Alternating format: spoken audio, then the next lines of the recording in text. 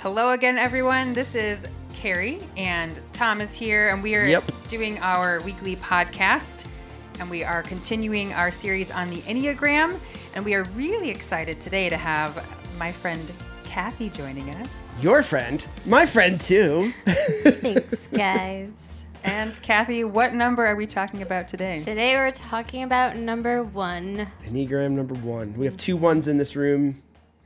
Yes. And Carrie. Now, when they say number 1, it doesn't mean they're the best number, but just that. Of course it does. Well, depends on who you ask. Yeah, exactly. So again, I hope you were able to go back and look at Tom's message from this past week on Enneagram 1s, which are the perfectionist, and a little bit to know about 1s. They are really driven to be responsible. They are probably the people that, as Tom said, they walk into a room and they are going to always see the thing that needs fixing, that is not right.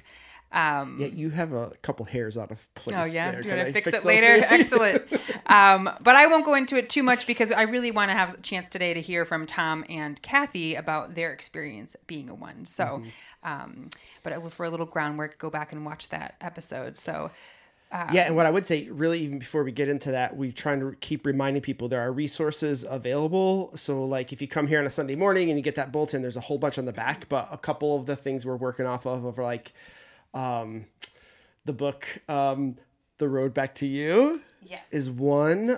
We've highlighted, what's the guy's name who does the devotionals?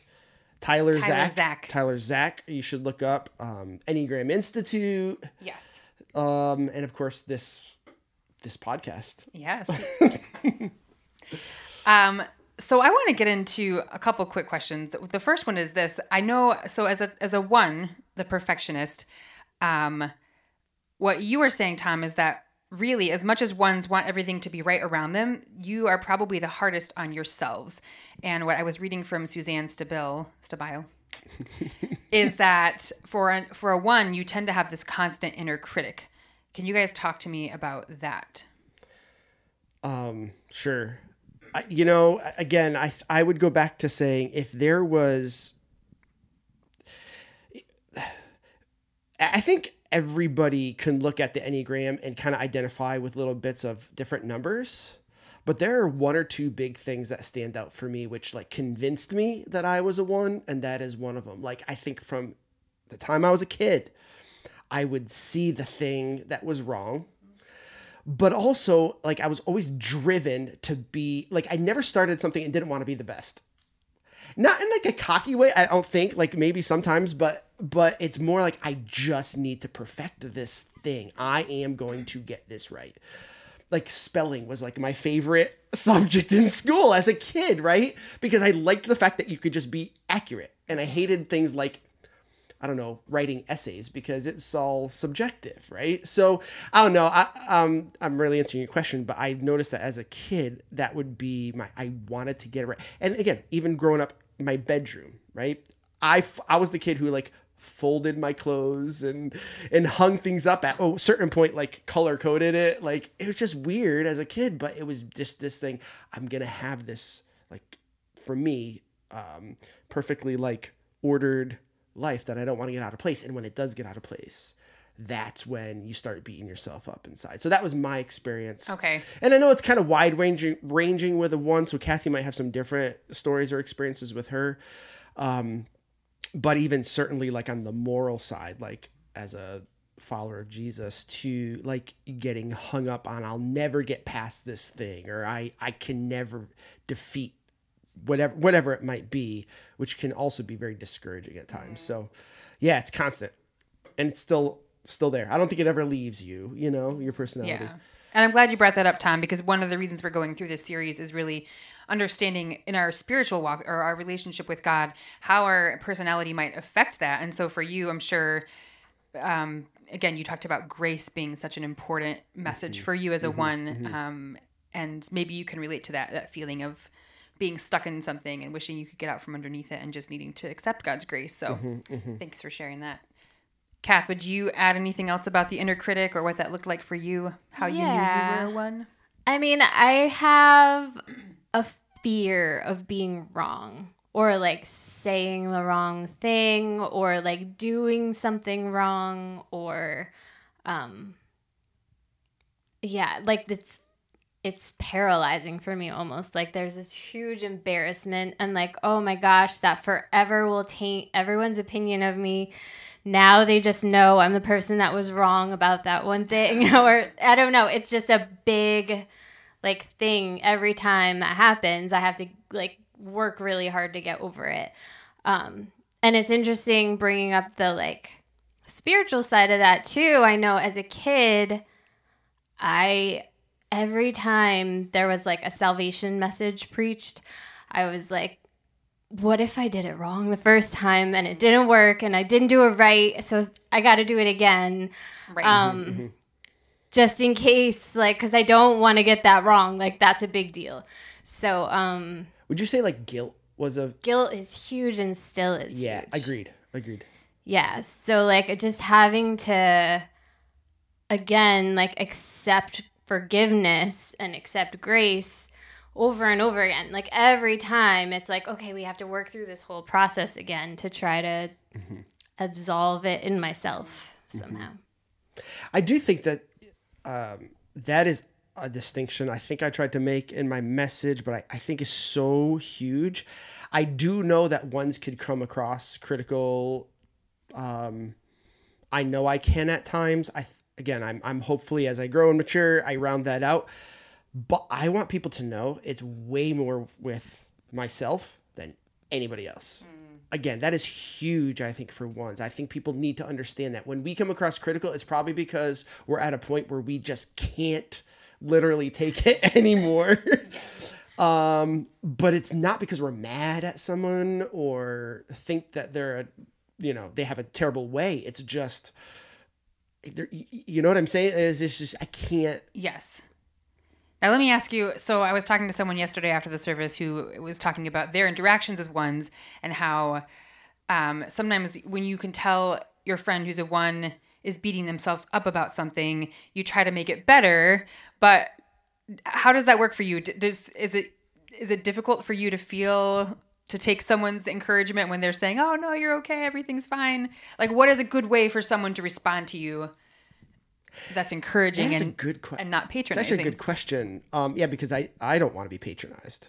I also don't want to be told I did a good job when I know I did a bad job. Yes. Right? Absolutely. So it's very hard to take compliments, honestly. Okay. Yeah. I feel like the important thing is to be honest about it. Like, don't say, oh, it was fine when it clearly wasn't. But saying, yeah, that was kind of awful, but that's okay. Like, it's okay that it was awful. That doesn't make you a bad person.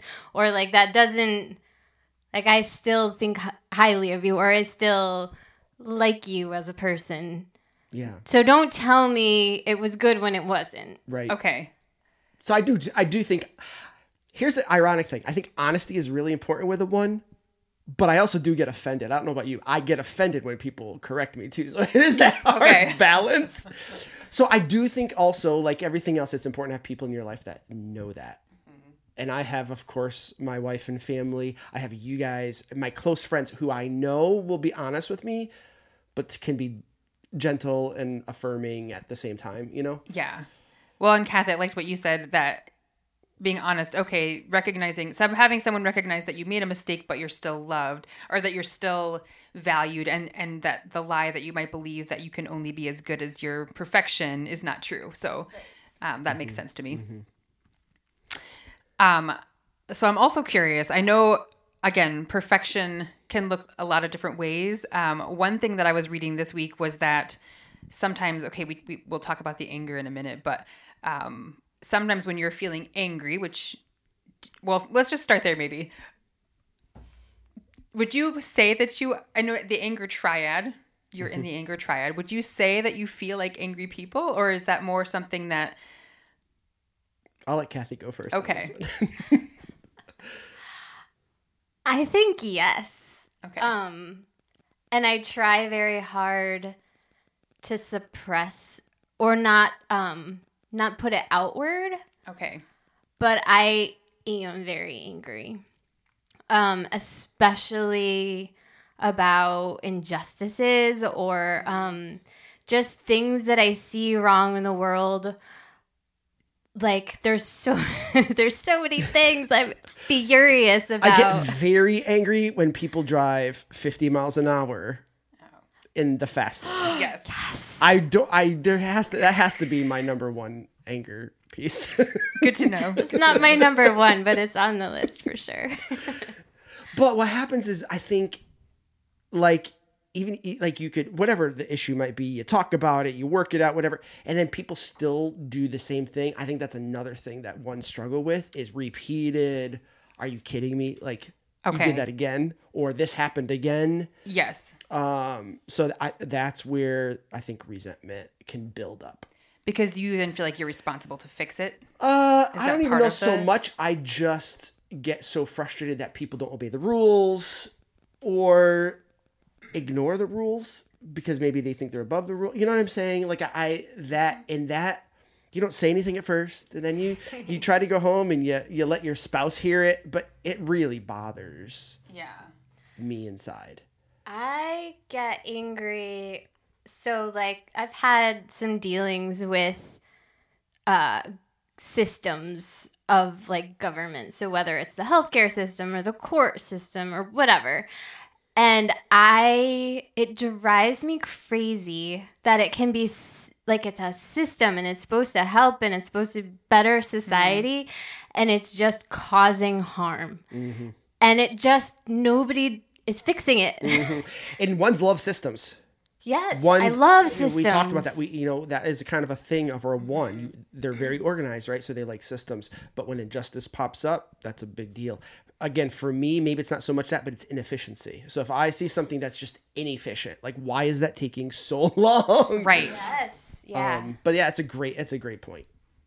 Now, along with that, because I almost wonder if you guys might have a little different take on this, but ones I read can sometimes be black and white thinkers and sort of maybe have a hard time moving from that ideology, which obviously then if you're frustrated about something, if you're saying, okay, this is the rules and this is, do you feel that way? Do you feel like it's hard for you to see multiple sides?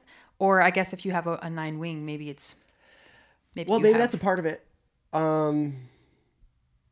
And it's again another great question because I do wonder. I sometimes I look at the one descriptions of all the different things, and I'm not sure I always fit nicely in that category.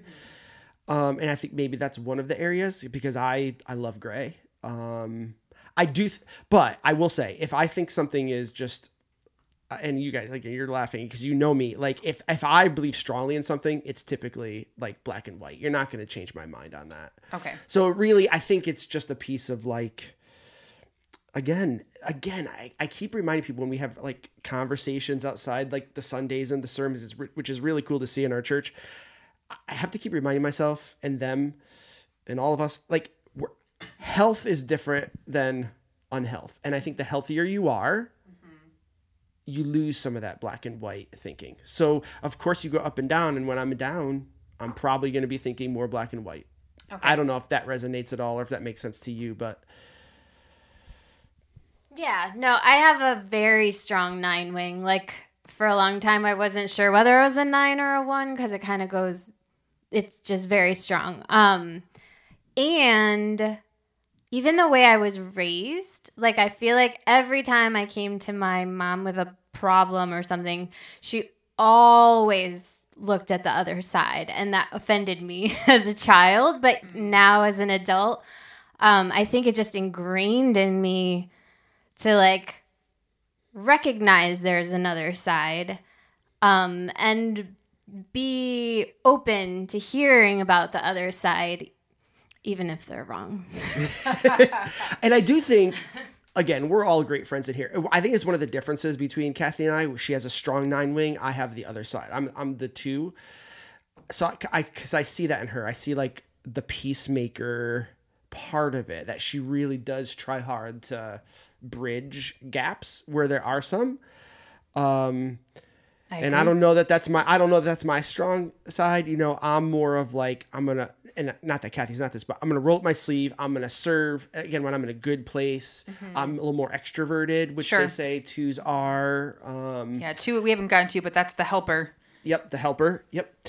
So I do see like that's a big, in other words, how that plays out for me, which is weird because now I'm in this role as a lead pastor, but like I love the behind the scenes work. And when I'm at my best, I would much rather be doing that and no problem doing whatever task is given to me. Yes. And I'm going to do it efficiently and I'm going to do it well, you know? Definitely. So going back just for a second to the anger, Suzanne was saying that sometimes for one's being able to perfect something is like an outlet to manage some of that anger or resentment. And she said, do not be patronizing of a one if they are perfecting the thing that gives them peace. Would you say if you look at your life that you have projects or you have certain things that you like to get perfect and it gives you peace? Whether home construction or crocheting. Just to lob some out there. Or church. I will just say, I don't know, because I've always said I really don't have a ton of hobbies. I play sports and that's it. I don't know if I could fit that in the example, but I will say when I start something, I finish it.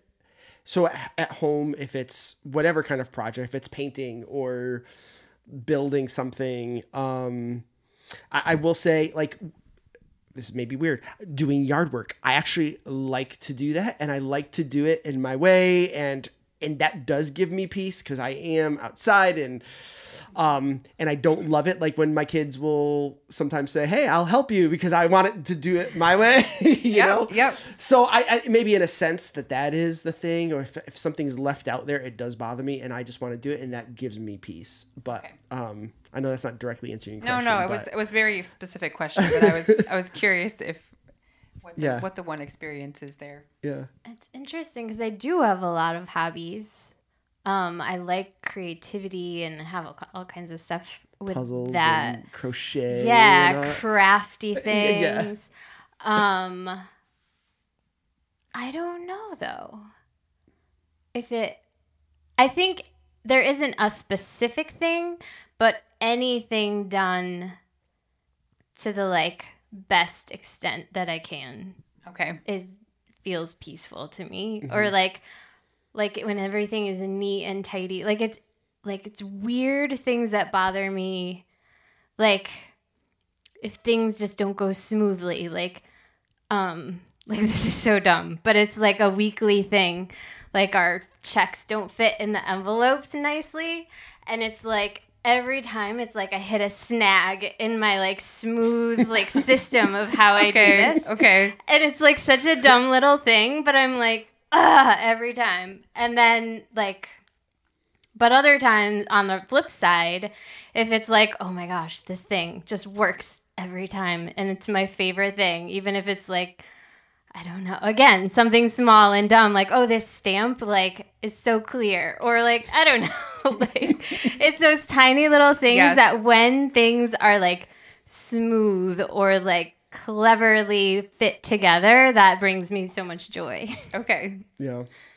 Well, and I was going to ask, even if you don't have a project that gives you peace, what are the things that give you joy or peace as a one? I know, Kath, you kind of already answered that somewhat, but Tom, is there anything you would add? Well, of course there is, and I probably have to like think for a little bit, but this is the actual problem with ones. Our brains rarely shut off. Okay.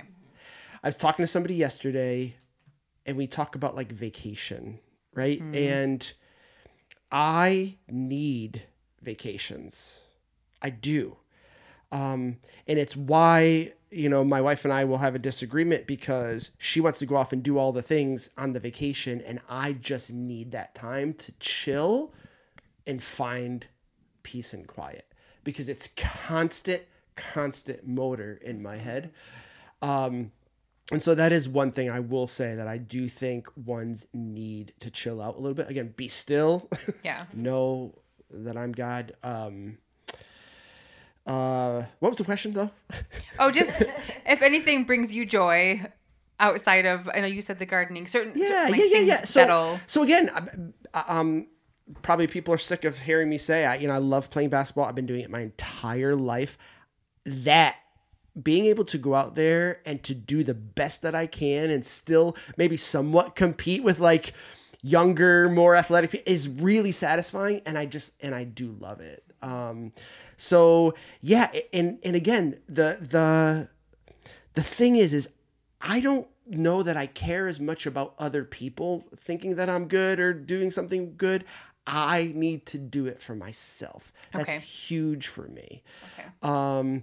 So yeah, even like when we play games, like solving puzzles, I like games, typically that are like, you own your own fate, because I want to see if I can do that. You know, like we've done, here's a silly one. We've done a bunch of escape rooms, right? Right. I don't want the hint. I want to figure it out so that I can say, look what I did. Yes. You know what I mean? And I think that would be both of you would probably say that. Yes. It's true. Looking back at your life, are there, Tom, you might actually be able to share, I forget where ones tend to go in stress versus health. Yeah. So in stress, you go to a 4, which the 4 is like the, they're kind of like the little rogue, independent, creative, moody, angsty person, you know? And I think that, well, you know, the ones will take the negative side of that, where they can become very moody, angsty, depressed, more critical.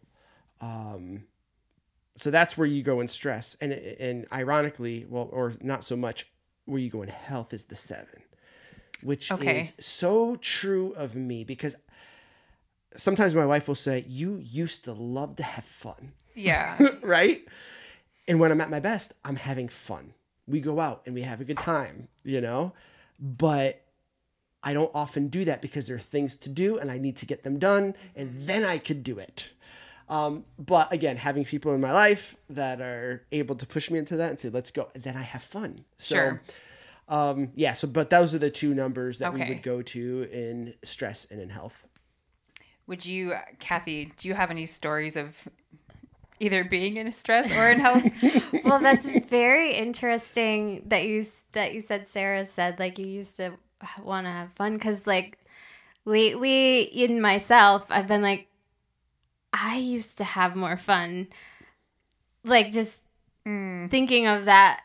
And I didn't even know that we would go to a 7. I can definitely see myself currently like heading more towards a 4 in the world is terrible. Everything around me is burning down and I don't know what to do about it. And like just kind of giving into that despair. Cause I've thought that about myself. Like, oh, I used to have so much more fun. Yeah. Yeah. That's very interesting. And that's, again, another example of how I think this tool can just be insightful for 100%. people. 100%. I also, Sarah and I were talking after the message yesterday, and I want to say 2 things. First of all, this series is long. There's 9 numbers. We're going to talk about everybody, and eventually, and by the way, the 7 is the last one I think we're going to do. So you'll be waiting a while. The poor 7s. They hate to wait. I know, right? I would encourage people to hit the pause button on trying to self-identify too quickly. Now, you might know right away. That's fine. But I do think sometimes, this is what Sarah and I were talking about, I think if someone is a perfectionist, they think, oh, I'm a 1. I'm not sure that that's necessarily true. I think you could be a 4 and be a perfectionist, have perfectionist traits. You know what I mean? I think you could be a 7 and have perfectionist traits. I think the big deal with the 1s is the constant, well, there's 2 things, the constant inner critic and this compelling to improve, like, the morality of the world. I think those are the 2 defining factors of all.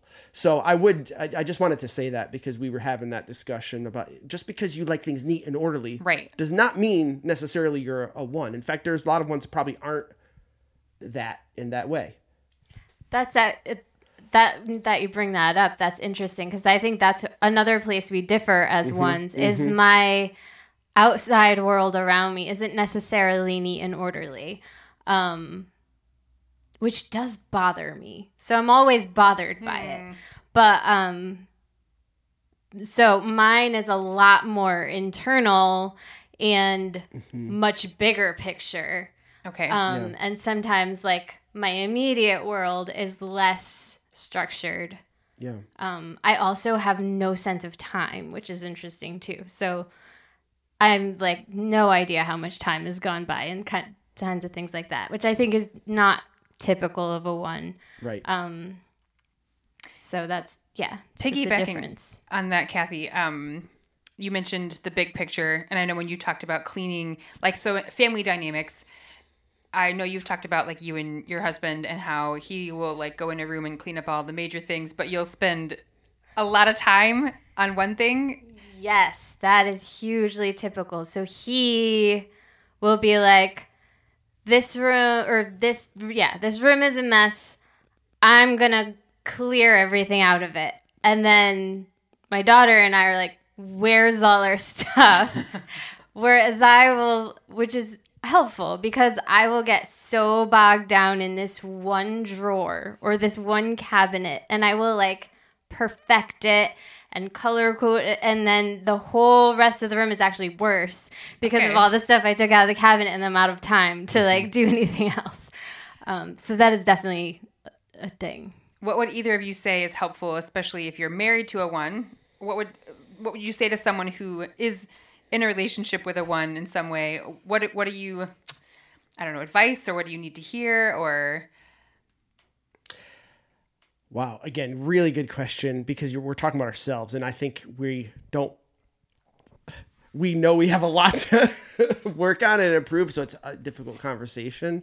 I said it already. I think for me, I want people to know that I'm most hard on myself. Okay. And I am typically wigging out inside, whether you know it or not. And again, I think I'm in a healthy place for the most part, but there are times that, I am not. So if someone could notice those times, I think what would be helpful is for them to not just automatically assume that it's anything about them or, again, the kids, or it's really like we're trying to figure out inside, how do I get to this place I know I need to get to? We know it in our heads. Sure. So that's what I would say. I would want people to know.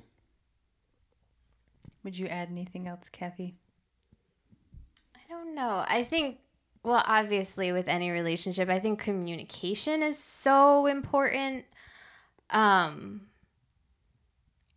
Because I think I tend to think like, well, this is the right thing and everybody should want the right thing. Mm-hmm. So I don't understand why we aren't all going for this. Yeah.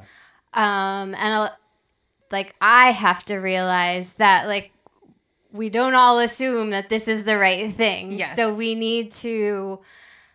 I need to be more communicative and accepting that. Yeah, open-minded maybe. Yeah. Yeah, like, oh, okay, so that's not, you didn't even consider that. Sure. I want to go back to a story that I think is really interesting, funny in some ways, but it was dreadful for me at the time, and I've probably told you guys about it, but for people who are listening. So a few years ago, we go to a camp every year. And that's our vacation, our main vacation, right? So our family takes off for a week and we go to this camp, and it's great. And we've made a lot of friends there, and it's awesome. It's a Christian camp. So a few years ago, the camp director decided he had this great idea, and the great idea was if you were a pastor and you were attending the camp, at the end of the camp, as part of like the final like ceremony, you would be put on the spot and have to preach a 30-second to 1 minute sermon on anything that people brought to them. So for instance, we're at camp, right? So a kid could bring a pine cone in, and you have to like exegete this sermon about like the significance of a pine cone. Oh my gosh. So they're asking, so who are where are the pastors? And just so we know, so we can bring you up on stage. And of course, I'm not raising my hand. And someone yells out, "Oh, Tom is." And I'm like, oh crap. I am not kidding you. for the next 2 days, I could not think about anything, but it ruined the last half of my vacation. And a dear friend who was also familiar with the Enneagram, she said to me, Tom, you're a 1, right?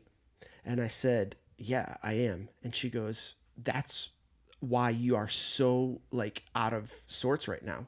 She goes, anything that you need to be prepared and you need to have things ready. You don't want to just be put on the spot. That's not what like a 1 needs to be ready. And I was like, oh my goodness, you are so right. So again, to back up, and that was super helpful. I'll never forget that story and super clarifying. To go to your question, I think you got to be careful if you know a 1. Yeah. Or in a relationship with a 1, that they hate surprises or being put on the spot. Okay. Because it will flip our world upside down because we are not prepared for that. Sure. Well, and it sounds like especially if you're having a hard time protecting that downtime for yourself. Well, that's the other layer. Yes. Right? Then definitely do not, if a 1 has worked hard to protect their downtime, then do not interfere with that. Don't interfere with it. Please don't, because we get so precious little of it. Yeah. My last question, we'll wrap up here in just a minute, but I don't know if either of you has kids who are 1s or if you just think back to your childhood. What do you think it's important for 1s to hear when they're kids? Wow. Like, I would think you're putting so much pressure on yourself as a 1, even as a kid. Yeah. I wonder what that looks like as a parent, if parents might feed that or might, make it worse or... It's very interesting.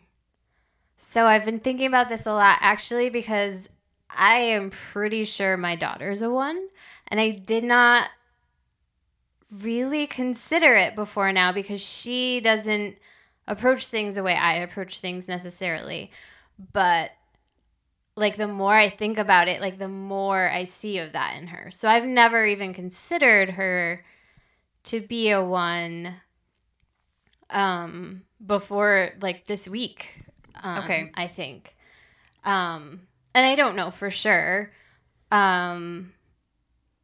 So I've been actually thinking about that, like, oh, I wonder how, like in my thinking that she's not, like, I wonder if I've been unintentionally, like, harming her or pushing her into, because I want her to be perfect, obviously, because I'm trying, like, I want to raise a good human. Yes. And that's huge. That's a huge value for me. So Right. I have to be so careful of her more than anyone, of not to be overcritical, because I want her to be the best she can be.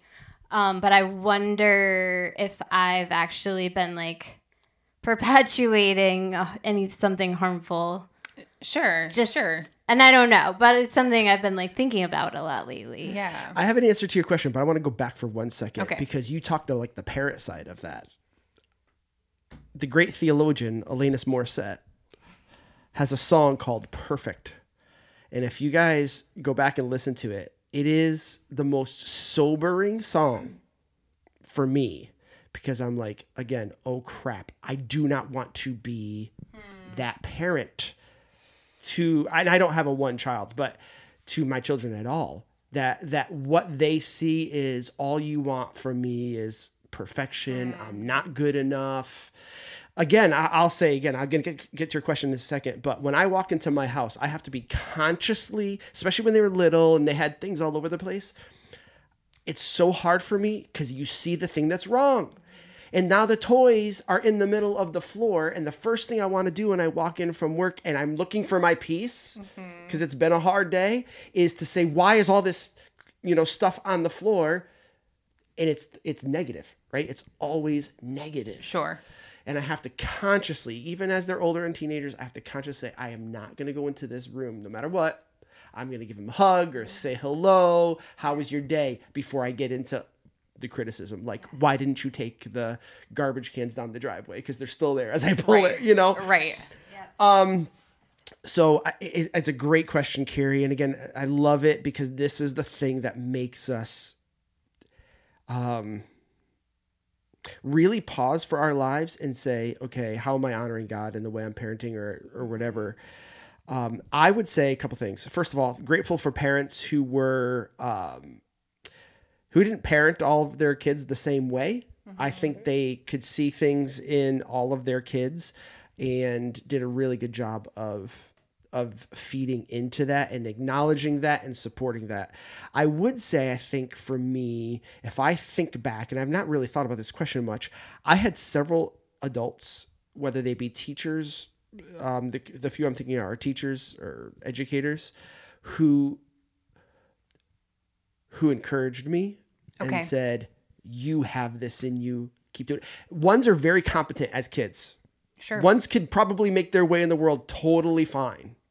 But to have an adult to verify that and what's the word? Validate that is huge, because it gives you a confidence to say, okay, there's something here that I can go with. And so I remember that from whether that was music or sports or even like teaching. I preached my first message in high school, which is crazy to think about. Yeah. But it was because of teachers who said, I see that and you can do that. Yeah. Something that actually made me think of too is I was a pretty high achieving kid. Like, I had great grades. I was on stage since I was little. I feel like I've been singing as long as I could talk. And it almost felt like I, as a person, like my accomplishments were acknowledged, but I didn't necessarily feel seen as a person. And I always felt unsure, maybe even of my value. And I felt like I had even more pressure because since that, I felt like, and it probably wasn't, but like it feels you like put it on yourself, typical one, right? Like this is my value. So if I fail at any of these things, if I don't keep my grades up, if I mess up on stage, if I like don't do something perfectly, that decreases my value, and I'm not, it decreases my value. So I think it's important, if you have a high achieving one child, to make sure you're not just praising their actions and what they put out, and that you acknowledge who they are. Yeah, for sure. No, that makes so much sense. And I think too, what you said earlier, Kathy, stuck with me. I think there might be some people out there, even as adults, who look back and said, oh man, my parents were just wanted me to be perfect, and they felt that I needed to be that. And maybe in listening to this and listening to Kathy, you could even say now, maybe a part of why they did that was a love for you and like wanting you to be the best person you could be. So even though, again, it comes off sometimes, maybe there can be that negative side of it, but maybe that helps even some people out there to say, okay, my parents loved me. They did this because that was part of their way of showing that. So, well, we'll wrap up here, but were there any other last minute comments that you guys were dying to other share? Than the fact that this is so fun to converse about this, and we could probably go for a really long time. I know. And this is what's great. I hope that people are listening, starting conversations with their friends, definitely, and their partners and their kids. And I just don't want to lose sight of the fact that we're doing this, because I think for me, for Kathy, I can't think I can speak for her, knowing this has opened our eyes to how we can better love others, and most importantly, love God. So I'm just encouraging our church. This is like groundwork stuff to just kind of figure this out and be like, oh, this makes way more sense now. And it frees us up to really, again, just be all that we can be for Jesus. So I love that. You put it perfectly, Tom. And my last thought is, if you have any questions for next week, please share. We would love to be able to answer some of those. And even if you have questions about something we've already discussed, we can pass along your question to whatever number you have the question for. cthope.com/Enneagram. You will find a whole bunch of resources and a way to submit your questions. Awesome. So We'll see you guys next week. See ya.